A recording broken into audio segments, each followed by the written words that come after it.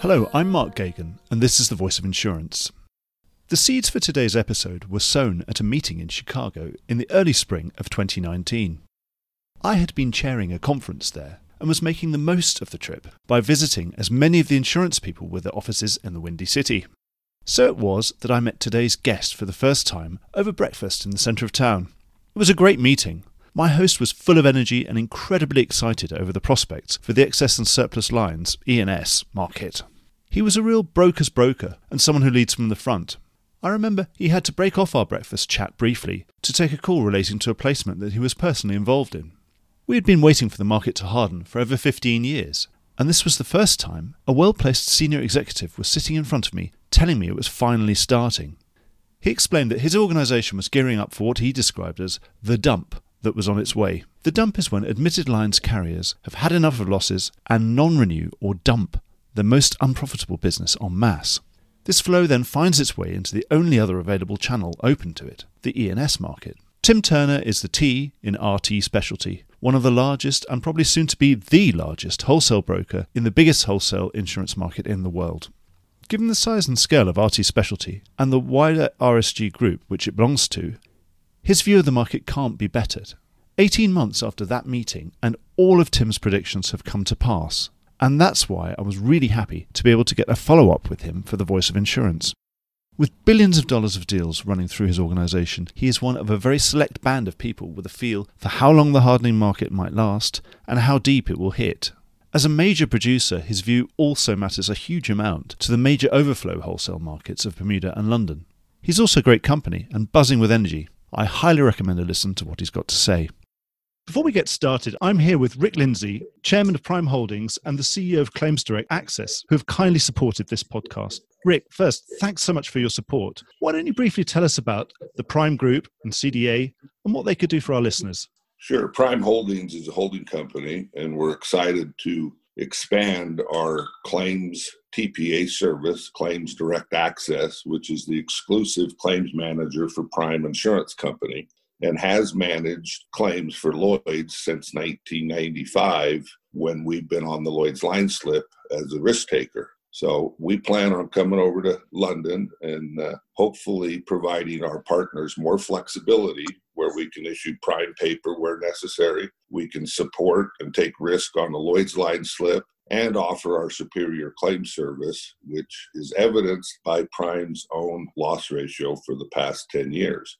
I believe that claims is the key to success in our business. That's really the only thing we do that adds value. Obviously, you can be a good underwriter, and if the claims falls apart, the underwriting's a waste of time. If you're a good underwriter, you need to balance the scale with good claims. So again, we're excited to bring superior claim service to the Lloyd's marketplace and offer the ability to share risk alongside them as we manage the claims.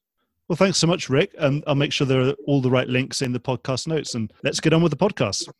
Tim, first of all, thanks so much for giving us some of your time. It must be a very, very busy time for you. Can you give me an idea about how hard the US excess and surplus lines market is right now and how it compares perhaps to other hard markets that you've known in your career? Well, first, Mark, thank you. It's a pleasure to be here today and really enjoy getting together with you. And I'll certainly jump on the first question here. The market's definitely firming. We're into the fourth consecutive quarter of an increase in surplus lines P&C tax filings, and that's our most accurate barometer of the market firming.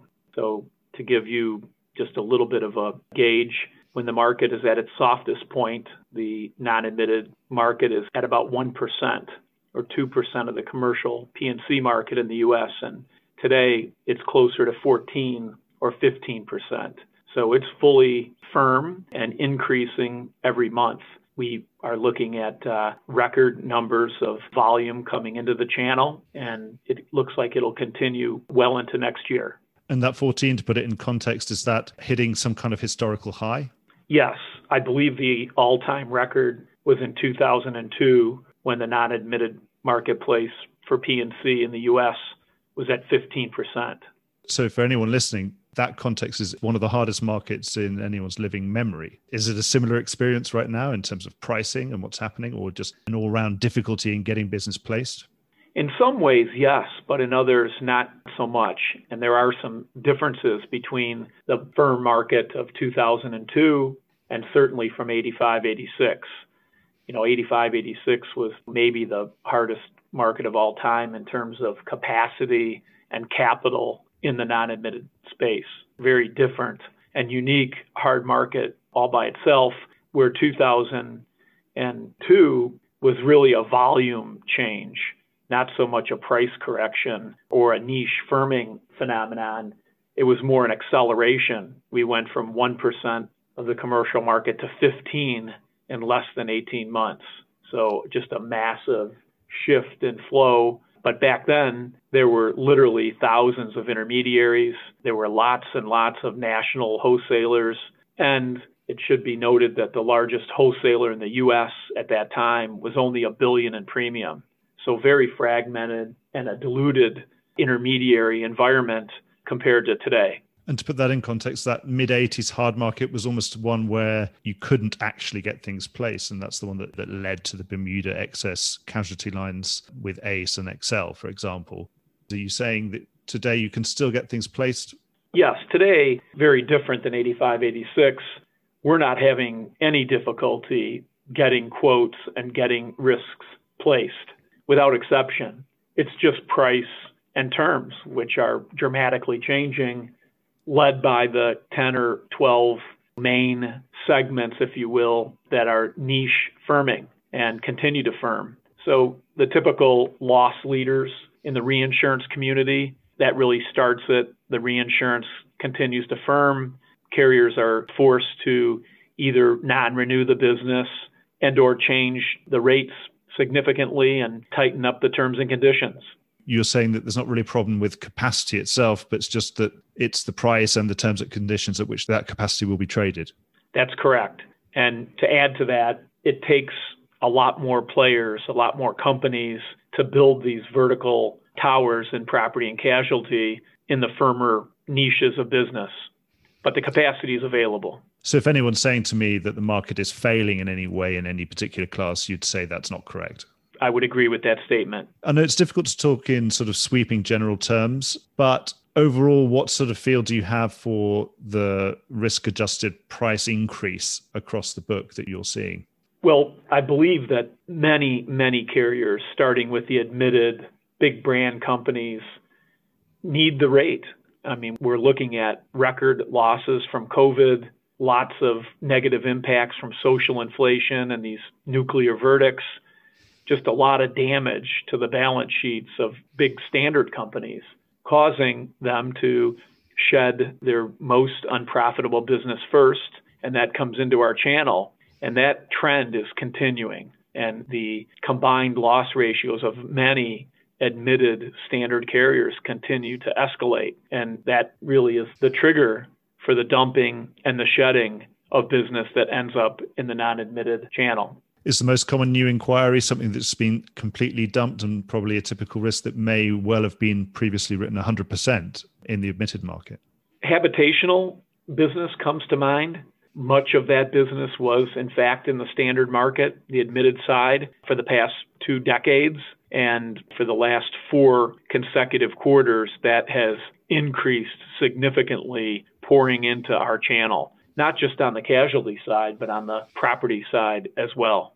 So what's your gut feeling? How long do you think that this is going to continue? Do you think we're going to be pushing into the 20% for market share in excess and surplus lines, not admitted lines? That's a great question, Mark. I'm not certain about that. I do believe that it will extend well into next year, but our industry is so very resilient, as you know. Carriers are recovering, and these large brand companies on the admitted side are filing rates and terms as we speak, so they can make adjustments. And I have a lot of confidence that they'll be able to perform a little bit better as we go into next year. And so we look for the market to stay fairly firm and E&S challenges from coast to coast. But I don't know beyond that. That's a great question. And how's your business been able to gear up in the last 18 months, for example, knowing that this has been coming? And I mean, how much more work is it for you guys the difference between placing something 100% with one carrier and now having to layer a placement with 15 carriers and 3 different layers, for example, and of course be negotiating and renegotiating terms and conditions and deductibles and sublimits and all sorts of things. How much more work is it for you guys, and how much, give me an idea of how much you've scaled up in the last year? Well, when we spoke early last year, we believed the firming was inevitable. After 16, maybe 17 consecutive years of rate reduction and softening in the market, we believed the firm market and the change in the cycle was imminent. And in fact, it started in the fourth quarter last year. So really for the last few years, we've been gearing up for a change in the marketplace. So hiring, expanding, acquiring talented individuals, teams, and companies was always part of the strategy. And being able to absorb large surges of business in the higher hazard classes of business has always been on the forefront of our minds. Performing for the retail broker clients and executing for our markets, that partnership has always been our focus. And so today, retail brokers and agents across the country are counting on us. Insureds are counting on us to perform at the highest level, and we're very well positioned to do that. We've been in business 9.5 years, and we have over 3,300 employees. We were hiring hundreds of new account executives, broker assistants, technical assistants every month last year, gearing up for this. So we're able to absorb it. I believe our service is top decile today, but I'll let our clients confirm that. But we're getting great grades and compliments from them. And it is a lot more work, but we're up for the challenge and we're excited to create more value for our clients. I suppose the ultimate vote of confidence is when they keep coming back for more, Tim. I was wondering, in hard markets, it's the broker's job, and like in the mid-'80s, it was the broker's job to go and find capacity or even create capacity where it wasn't before. I know within the wider RSG group, you have that capability with Ryan Re. Have you felt demand to go and do some of that and actually try and bring new capacity to bear to help solve your client problems here? We have, Mark. We've done exactly that. The plan from the beginning and Pat Ryan's vision was to create proprietary product and to create facilities and programs, MGUs, MGAs, and binding authorities that could deepen, the product on our shelf for our customers and allow us to diversify and create new innovative solutions for our clients. So we're very well positioned there. We have over 30 MGUs. We have over 80 proprietary programs and products, and they're all designed to be executed and implemented in the higher hazard channels. So they complement our broking practice group verticals. And that was all part of Pat Ryan's design. And today, more than ever, creating products and solutions has become a very significant part of our value add. And you've got some capacity like Geneva Re. What are the challenges of focusing a vehicle like that to help solve some of your client problems, particularly if they're high hazard? Well, it's kind of an indirect way. It's been just a huge home run for us. It's a reinsurance MGU, as you know, the combination of Ryan Re and Geneva Re. And it's an underwriting facility, and our customers are identical to the customers we have on the broking side. And so it's just another way we can interact with our clients, our retail clients, and perform for them, and then provide product and services for our markets who need the treaty reinsurance. So it's been a big success, and we look forward to expanding that and creating more value there. You cover such a broad swathe of risks and different classes of business. Where are the best opportunities right at the moment, where you wish you had more staff and just more markets and could do as much business as possible? Well, I don't really have a segment of business, believe it or not, where I feel like I'm understaffed. We're in great shape. We're performing at the very highest level in the wholesale market today. But I would say this, that while there's some silver lining with this epidemic, we're all really going through some tough and challenging times, staying safe and being careful with our employees and their families and and our customers and markets, we're able to focus. The silver lining might be that we're able to focus, and our execution and our ability to perform has really heightened, and our productivity has heightened. But we're all missing interacting with one another. We're missing engaging with our clients and our markets, and we're anxious to get back to it, hopefully sometime next year. But in the interim, thank goodness for technology. We were very, very well positioned to work remotely before this even started. Wholesalers and MGUs and binding authority professionals were very much accustomed to traveling extensively and getting out on the road and working remotely. So it was not a difficult adjustment for us. And in fact, our productivity has increased. So it's going well. We have plenty of depth and breadth across the country to really perform at the highest level uninterrupted. For many of us, we've realized that digital technology has been the absolute savior of many of our industries, including mine. Has it really been a savior for you guys in terms of, and has it changed the way you've worked in any way? Or are you still doing a lot of phoning, or are you using a lot more electronic placing than you did before, for example? Well, we were in a very, very strong position technologically speaking. We had electronic trading that had already been implemented on small commercial business, binding authority business. Our professionals in the field were well equipped technologically. So we really haven't missed a beat. It's helped us. All submission activity, marketing activity has been electronic for quite some time now. So that really allowed us to move quickly and swiftly into moving really a record-setting volume amount in submissions. So that really didn't affect us too much. We've been able to handle it. How are different markets stepping up? You don't have to name individual names, but for example, are you sending more business to London? Are you sending more business to Bermuda? If it's a situation right now where it's kind of all hands to the pump and all capacity is required, are you doing more business with international markets now? I would say yes, it's increased. London's been a tremendous partner, Lloyd's in particular, and then the Bermuda markets, very supportive and have always played a major role in non-admitted placements. So we count on them. But as you know, they've come on shore and they have several and numerous direct facilities here in the U.S. for wholesalers, and we support them as well. And they're well entrenched in the binding authority business. They're probably the number one binding authority market in the U.S.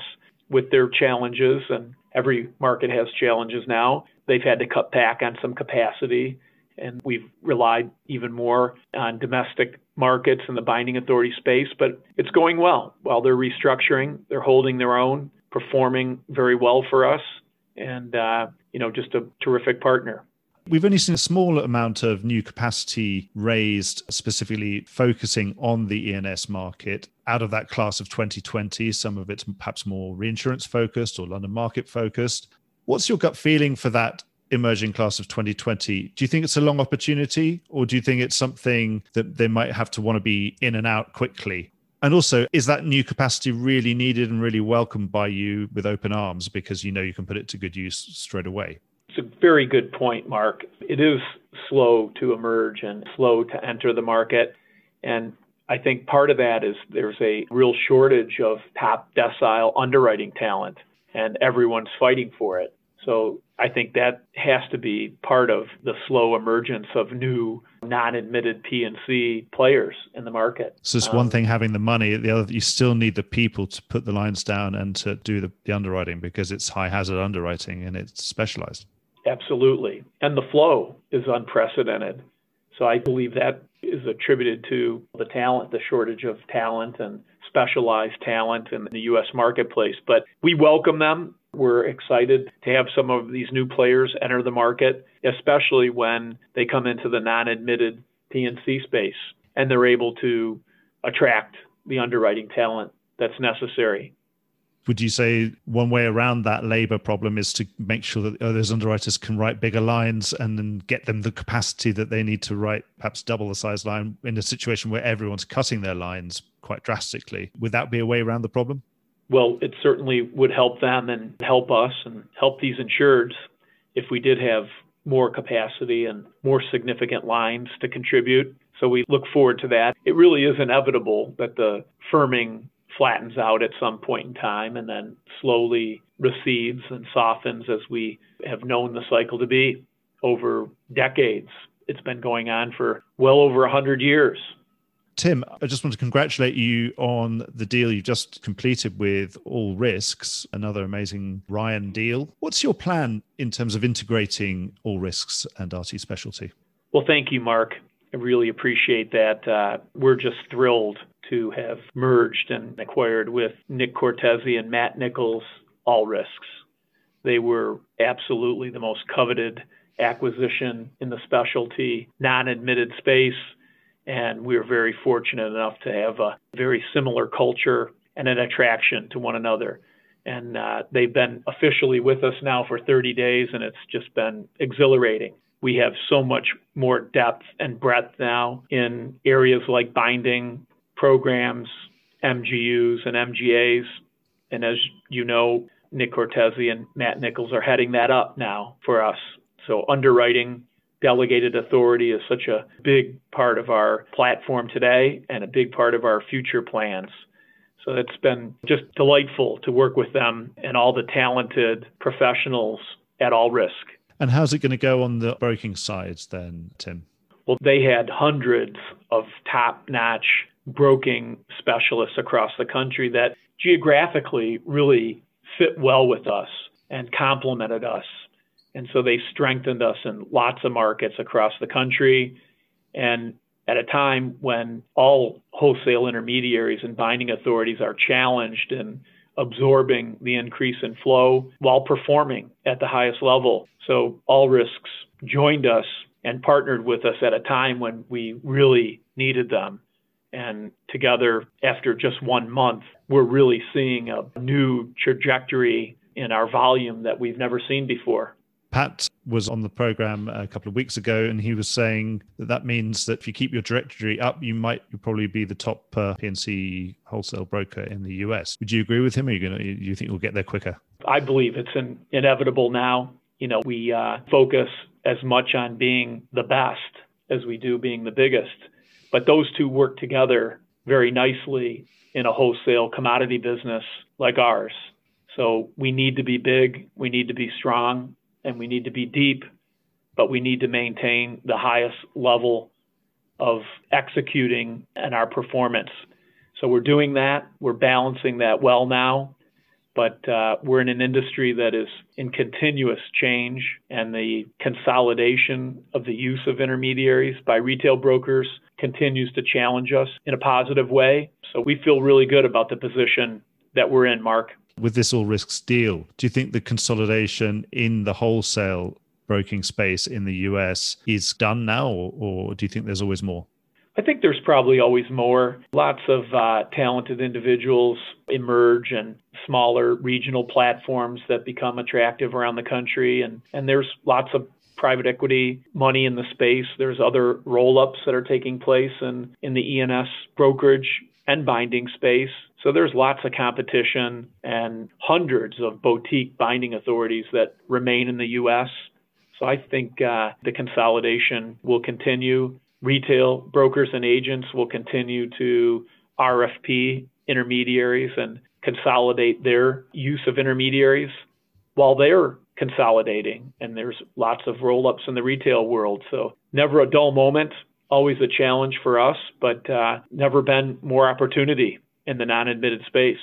Tim, thank you so much for this. In fact, that meeting I had with you 18 months ago was the first canary in the coal mine of the hardening market. You spoke about the admitted lines perhaps getting ready to sort of dump some of the business that it had been writing for the last couple of decades out back into the wider world. I really, really appreciate you giving me the time during what must be very busy times, just getting things done. And I'd love you to come and report back and let us know perhaps when that admitted market starts to regain some of its appetite and it'll start eating back into your market share of commercial. Thank you so much for your time. I've really, really enjoyed talking to you, and hopefully you'll let me come and pick your brains again on all sorts of specifics about the US market. Well, thank you, Mark. It's always a pleasure to connect with you, and we appreciate your interest and reporting on our industry. Thank you so much, Tim. Thank you, Mark. Well, I hope you enjoyed today's episode. If you did, Don't forget to subscribe or leave a like or a review or recommendation on whatever podcast platform you used to access this programme. These really help get the word out. Thanks for listening, and once again, big thanks to today's supporter, Claims Direct Access. Before we go, just a quick reminder that advertising slots are available here and in other places in the Voice of Insurance podcasts. Podcasting is the fastest growing medium and attracts a high quality audience of key decision makers. It's also an intimate medium where you, the listener, are right in the room with me and the interview subjects. Needless to say, that means it's a great way of getting your message out directly to an audience because you know you've got their full attention. It's also very cost effective.